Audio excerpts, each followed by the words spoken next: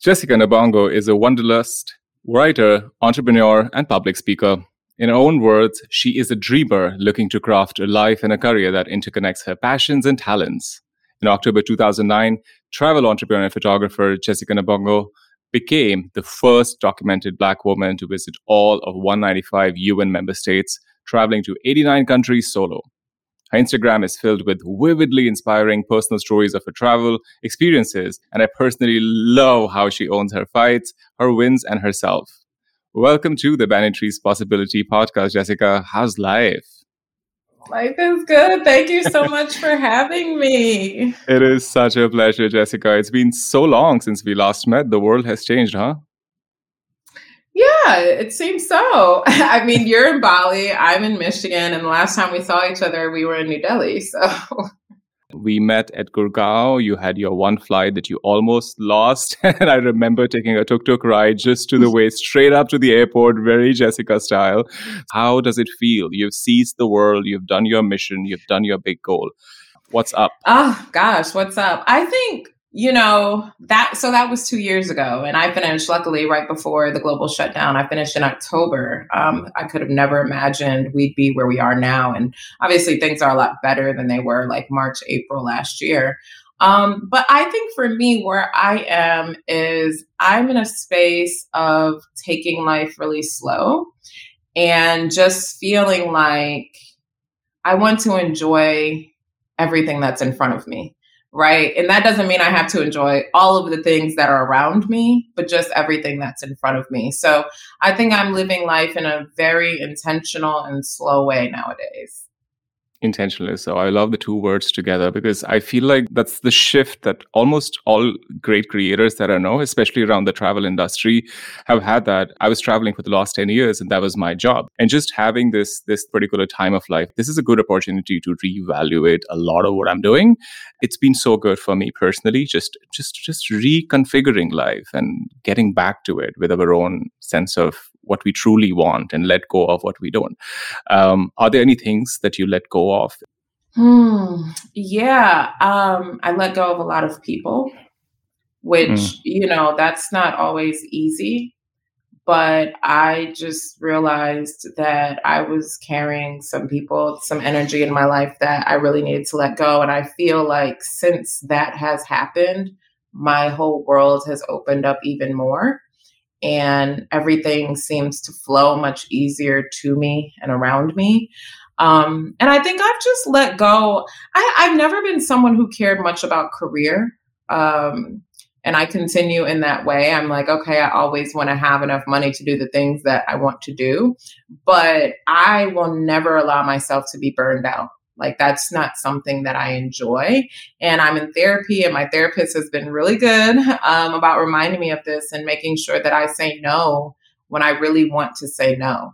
It's surprising that you say that, but I see your feed and I'm like, Jessica is everywhere. She's like doing this crazy party and next moment she's in another country and she's doing it for a week. You can tell that you have your slots and you're busy. But at the same time, as you mentioned, you're also intentional in chalking out things. After your 2 years of traveling across the world, I feel like you are so busy right now, and that's quite justified. And like, you must have had so many different engagements happening at the moment.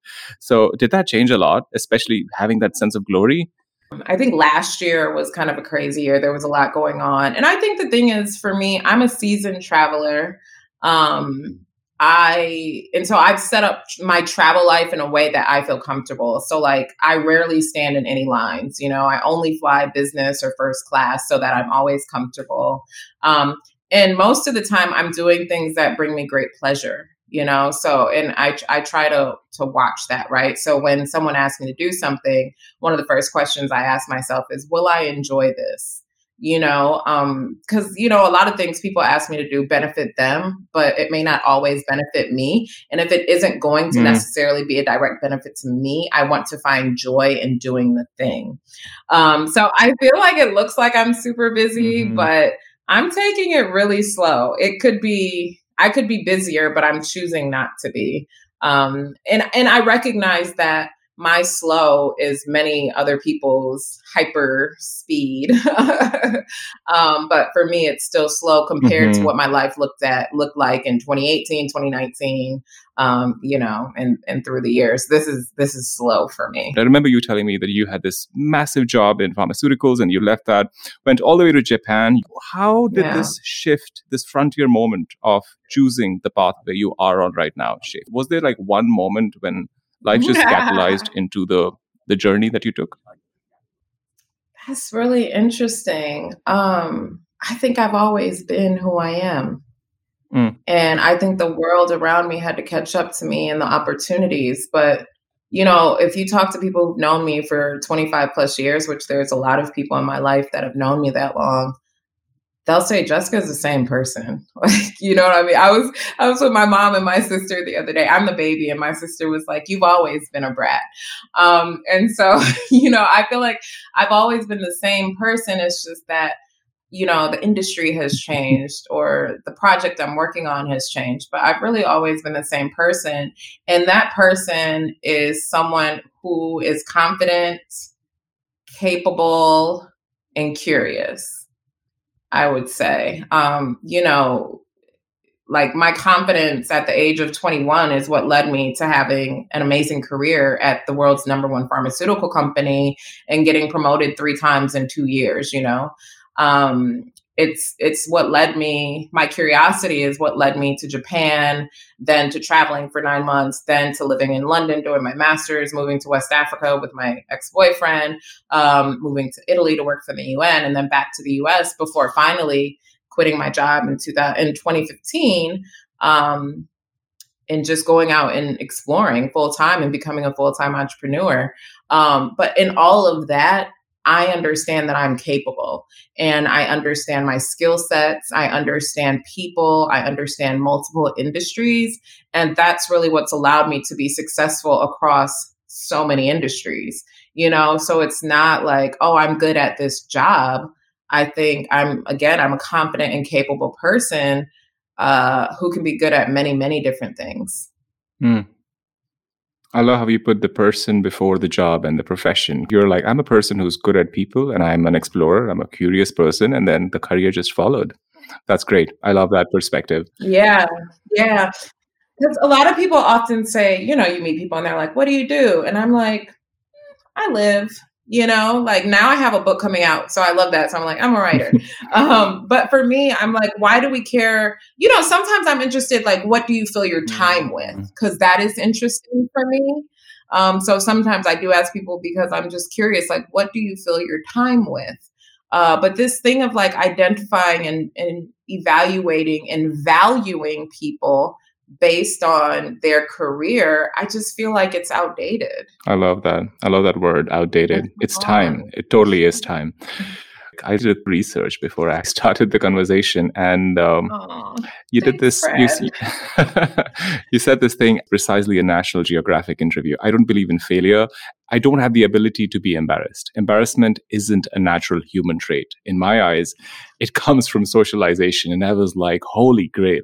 I love how gracefully, lightly, easily, and effortlessly rebellious your words, your narrative, and even on internet. Like most of the times I'm always thinking in my head, I'm like, I hope people take it well. But it just seems like you just write in your Apple Notes and then you go ahead and then you publish it. It's done. My job is done. And that's it. I love that side of you. Your rebellion is so effortless and you own it. You own it so beautifully. Like, were you always this generatively rebellious, like in person? They just happen.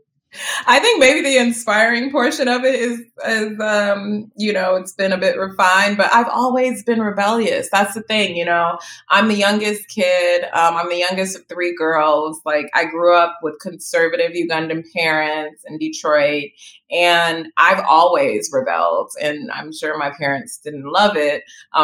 I remember in 8th grade, probably listening to a little bit too much Tupac for a 13-year-old, telling my math teacher, like only God could judge me. And like, I was like, I don't remember what it was, but I just remember saying that before getting sent to the principal's office.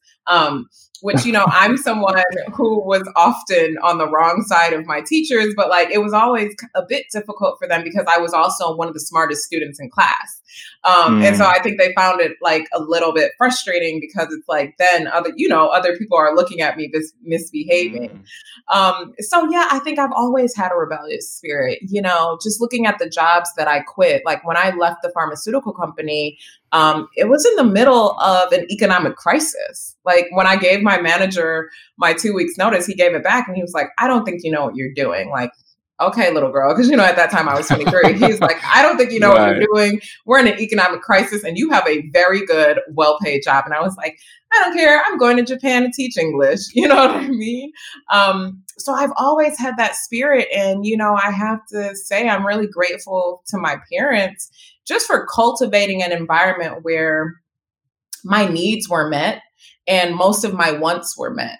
And so that allowed me to sort of have a freedom in me that many people don't have. If you have to think about what you're eating tomorrow, your energy is focused on that. If you have to focus on how to pay the lights, or you have to focus on, these very basic things, food, clothing, and shelter, a lot of people simply don't have that.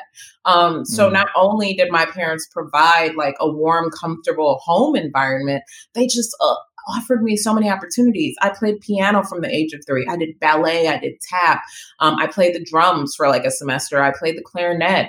I did softball and basketball and tennis and all of these different things. So my parents allowed me to just be curious and live out my curiosity out loud. And also I think maybe not all the time, but I think they allowed me to think for myself. And with that comes a person who challenges authority, right? Because I don't follow rules just because it's a rule. Because if I can't make sense of the rule, I'm not going to follow it. That's just how my brain works. Like, this is dumb. I'm not doing it. I don't care how old I am. I don't care who the authority is here. That's sort of how I feel. And so, I just think it's the cultivation of the environment that I grew up with that allowed me the freedom to be curious and to think for myself. And it shows. It shows literally in all your images. It shows in your life paths. It shows in your words and literally everything you're doing. Like, I wouldn't be shocked if tomorrow you wake up and you're like a fashion designer, because that's Jessica. She just does her own thing. So that's incredible that you're able to not just have this, but also channelize it into compartments that benefit you and is fruitful. And it also inspires others to question, simply. So cheers to that. Thank you. You're like going to make me cry. I'm like, can I get through this without crying? Let me tell you one thing really quickly. And I tell people this, I have a large social following. And so there's the likes and the DMs and the emails and the people saying, oh, we love you. Da, da, da. And it doesn't feed my ego. What feeds my ego is people who know me complimenting me, people who know me seeing me. Like, that is what feeds my ego. I don't care if I have 1 million followers. It will never, ever bring me joy. But someone who I know, who I've sat with, who I know loves me, seeing me, that like, it just feeds my soul and just fills me up every time it happens. So thank you for that. I totally see you, Jessica. I've been following all your posts, your journey, and I wanted you to do what you're doing. And it's like, I have full-on support. You're like one of my people out there in this gloriously big jungle of internet. Going forward, I wanted to ask you this. In my last life of travel, I feel like my attention and focus was so muddled. Like, it was like I was always late with my answering my emails, or I would have projects which I will sometimes even overcommit, but at the same time, just having a ritual or a routine was impossible. So constantly on the move, and now you're moving to LA. So how do you manage this inner and outer life? Like, how does the inner world, the inner Jessica and outer Jessica cohere into harmony? Oh, that's really good. I love that. I think I'm always present where I am. So, and by that, I mean, like, I don't get jet lag, right? Because I focus on the time zone that I'm in. A lot of times jet lag is caused by people being somewhere and trying to live in the same time zone where they were. But for me, I'm really present. So like, I wake up every day without alarm at 5 a.m. Even if I'm like landing, 11 a.m. the next morning, I'm still going to wake up at 5 a.m., even though it's a completely new time zone. Because I think my body is just synced to the sun. And so that's how I am. And I go to sleep early, even when everybody's up late partying, I'm like, okay, my body's shutting down on me. Bye guys. So I don't try to do more than I know that my body is capable of. And I treat my body the same way I do across time zone, across borders, no matter where I am, I kind of keep to that. So I don't have any specific routines, but I think as I try to be present in everything I'm doing, that's really what helps. Obviously, I have a team. So one girl who works for me, we communicate on WhatsApp. So she's sort of always monitoring on the business side what's going on. And she'll just text me questions if I need to answer something. But I put on my out of office because I'm present, even if it's like I'm traveling for leisure is super important too. So I make exceptions. Like I remember when I was in Egypt, I had to do like a quick 15-minute interview. And I did it laying on the boat in the sun. You know what I mean? So it's like, okay, I don't know if this internet is going to hold up, but we can try.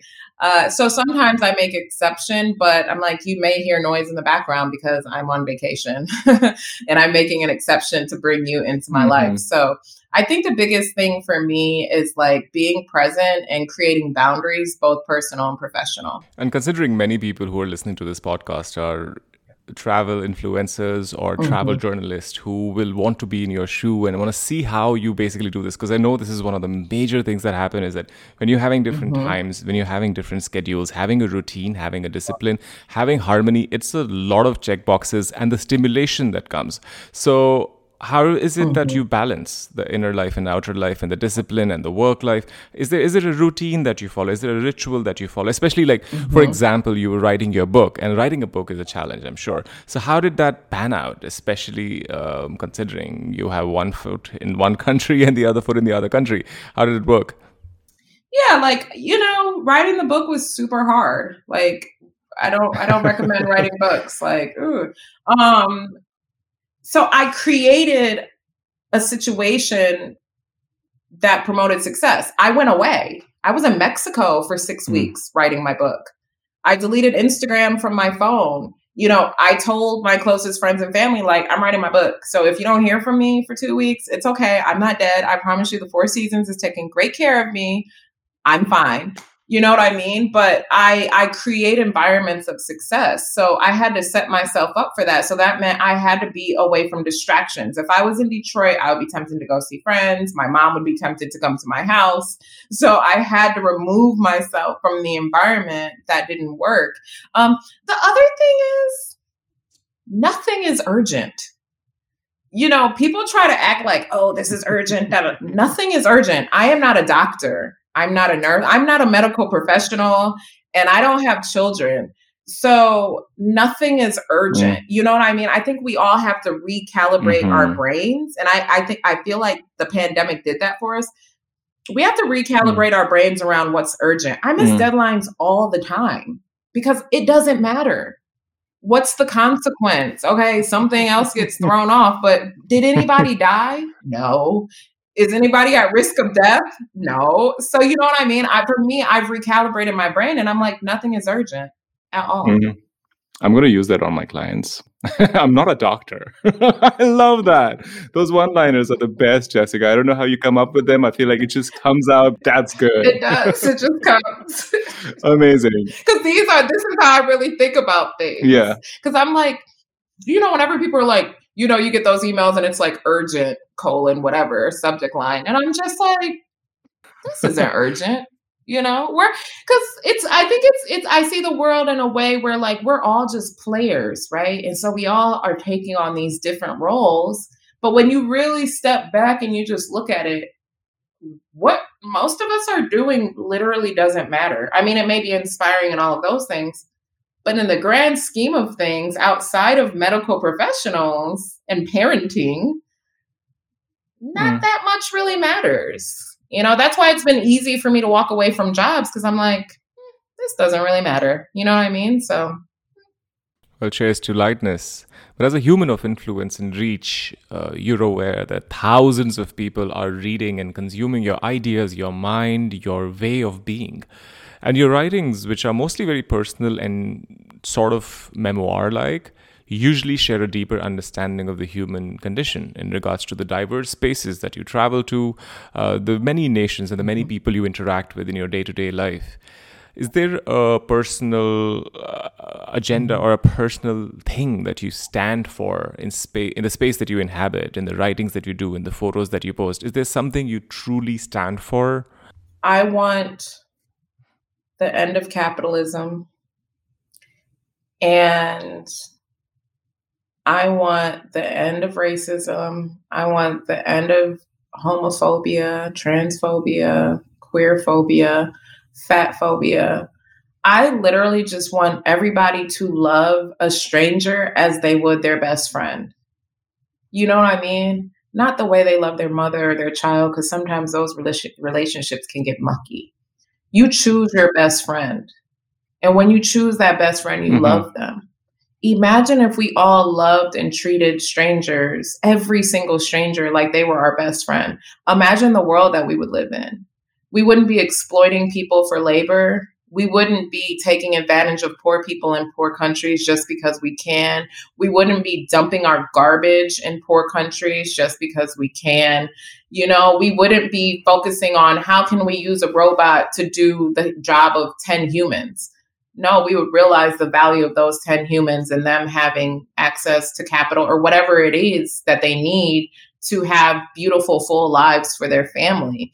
Imagine a world where we all want for every other person on the planet what we want for ourselves. Because a lot of times we only want that for people we know and people we care about. What if we wanted what we want for ourselves for every single person on the planet? And what if we all actually work towards that?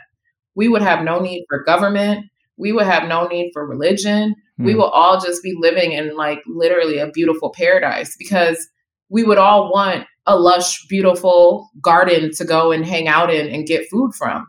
Why would you not want that? You want to live in a wasteland? No. So if you want that for yourself and you want it for everyone else, we would all protect the planet. We would protect the environment. We wouldn't have prisons because we wouldn't have crime. So I feel like if we all wanted for ourselves, if we all wanted for other people what we want for ourselves, it would change. And if we all treated every single human that we meet like our best friend, the world would be perfect. I can't wait for that utopia. I'm going to build it. Yay to that. I would totally be your biggest collaborator on that part. Your utopia sounds absolutely beautiful. Where do you think on a systemic and policy level we'll start practicing kindness as a policy? How can we start that? Destroy national borders. I think that national borders, what's the challenge with that? I mean, the challenge is it's an us versus them. It's my passport is better than your passport. It's you can't come in because I said you can't come in only because of the lottery of birth, you were born in a specific country and now you don't get access to my country. But if you were born in, a different country, you could have access. I mean, I think of how difficult it is for my Ugandan family to get a visa to the US, but if you're Norwegian, you can come and go as you please, So, I mean, I think, it starts, on a very basic practical level, it all comes back to love and community. I think, what happened in the beginning of the pandemic was beautiful, right? We heard stories of like people doing grocery shopping for the elderly and, people just being selfless, people leaving food in fridges in Brooklyn for just anybody to come and pick up. There was this selflessness in this community organization in the beginning of the pandemic, which I thought was super beautiful. And it excited me because I was like, oh my God, look at humans. This is going to be great. Like, we're going to come out of this changed.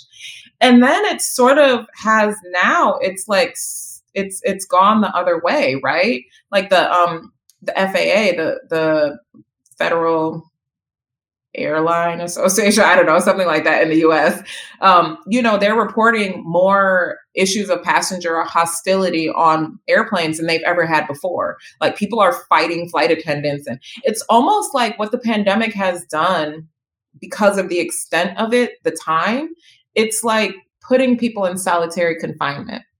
That's a punishment, right? That's the worst punishment in a prison. Why? Because people don't belong in solitary confinement. So what has happened with the pandemic is many people have been caged and they've come out and they're like, they don't know how to be around human beings. And they've almost in many ways, they've lost what it means to be human because we're not in community.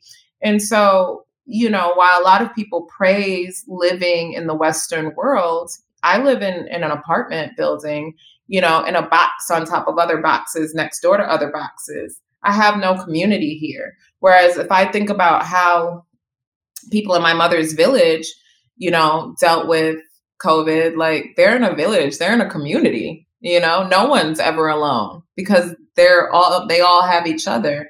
So I think where we start is people just exploring different ways of being. And people really questioning everything that they do every single day, and really choosing to be intentional. If you hate your job, why on earth are you still going there? Obviously there's constraints, people need money and all this, but I'm like, what's the value of your mental health? We don't talk about that enough, and we sacrifice mental health all the time in the name of capitalism. And we're seeing the fallout from that, right? Like in the US, there's this great movement of people quitting their jobs. I don't know what people are doing, but I'm glad that people are just like, I don't care. I'll figure something else out, but I'm simply unhappy and I'm not doing this anymore. I love that people are finding that freedom. Record-breaking 4.5 million Americans did quit their job in just November alone, 2021. It seems quite like the world is changing as I see it with new cryptos, NFT, blockchains. There are newer patterns of societies that are coming in. And I think that also the idea of consumption is changing a lot. For me, I usually enjoy spending more on the experiences I take than tangible objects, considering I live a nomadic lifestyle. I travel a lot. So, but how was it for you? You had a pharmacy job before you started traveling. So did you ever have this like consumption loop or this cycle where you were buying things that you did not need? And do you think that you questioned, like, how did that dawn on to you? I grew up in the US, to be clear. So I was a consumer like crazy. I think about how much I had before I left the US and how much I have now when I have like way more money. I have way less and I have way more money. You know what I mean? And it's because I think living abroad, number one, and traveling around, you just realize what's important. And that's why for me, it always goes back to questioning what you do every single day, which is something I probably started doing maybe like 3 years ago or something. Because you really I don't shop as much because I ask myself, why am I buying this? You know what I mean? And when you do that, you start to question and unravel and you're like, well, I don't need this. I don't even like free stuff anymore because I'm like, brands send me stuff and I'm just like, I don't want this. I don't even want it in my space. And I think for me, I've tried to do things for me. So, when you look at how people dress, I think a lot about Uganda or even not any other African country, but let's talk about Uganda. Like I see how people dress, it's not always like, you're not always matching, like that doesn't matter. And I know like sometimes for me, I'm someone who likes clothes and I like dressing, but I do it for me. Like yesterday, I was on the phone with my friend and she's like, where'd you go? I was like, nowhere. And she's like, why are you dressed up? I was like, because, I woke up and I felt like I wanted to put on a cute dress. And she said, well, did you leave your house? I said, no. And she said, so why did you do it? I said, it was for me. Like, I put on perfume every day and I don't leave my house, but I like the way it makes me feel. And so sure, when I go out in the world, people are like, oh, you look nice. It's not for you. It's literally for me. And I prove it by, if I'm in my house by myself, I'm still dressing up. I'm still putting on perfume because it makes me feel good about me. And when no one else is looking, I still want to feel good about myself. And so I think that we have to stop the consumption cycle and take a minute to figure out what makes you feel good about yourself. Now, sure, there are some material things I have that make me feel good. You know, like if I put on a tight dress, I'm like, ooh, I feel good about myself. I feel sexy, you know, or I put on jewelry that I designed. I'm like, oh, I love the way this looks. But yeah, that consumption piece, it's interesting because the last few years I spent a lot of time thinking about what's the point of life. And I think about that in the context of what are we doing every single day?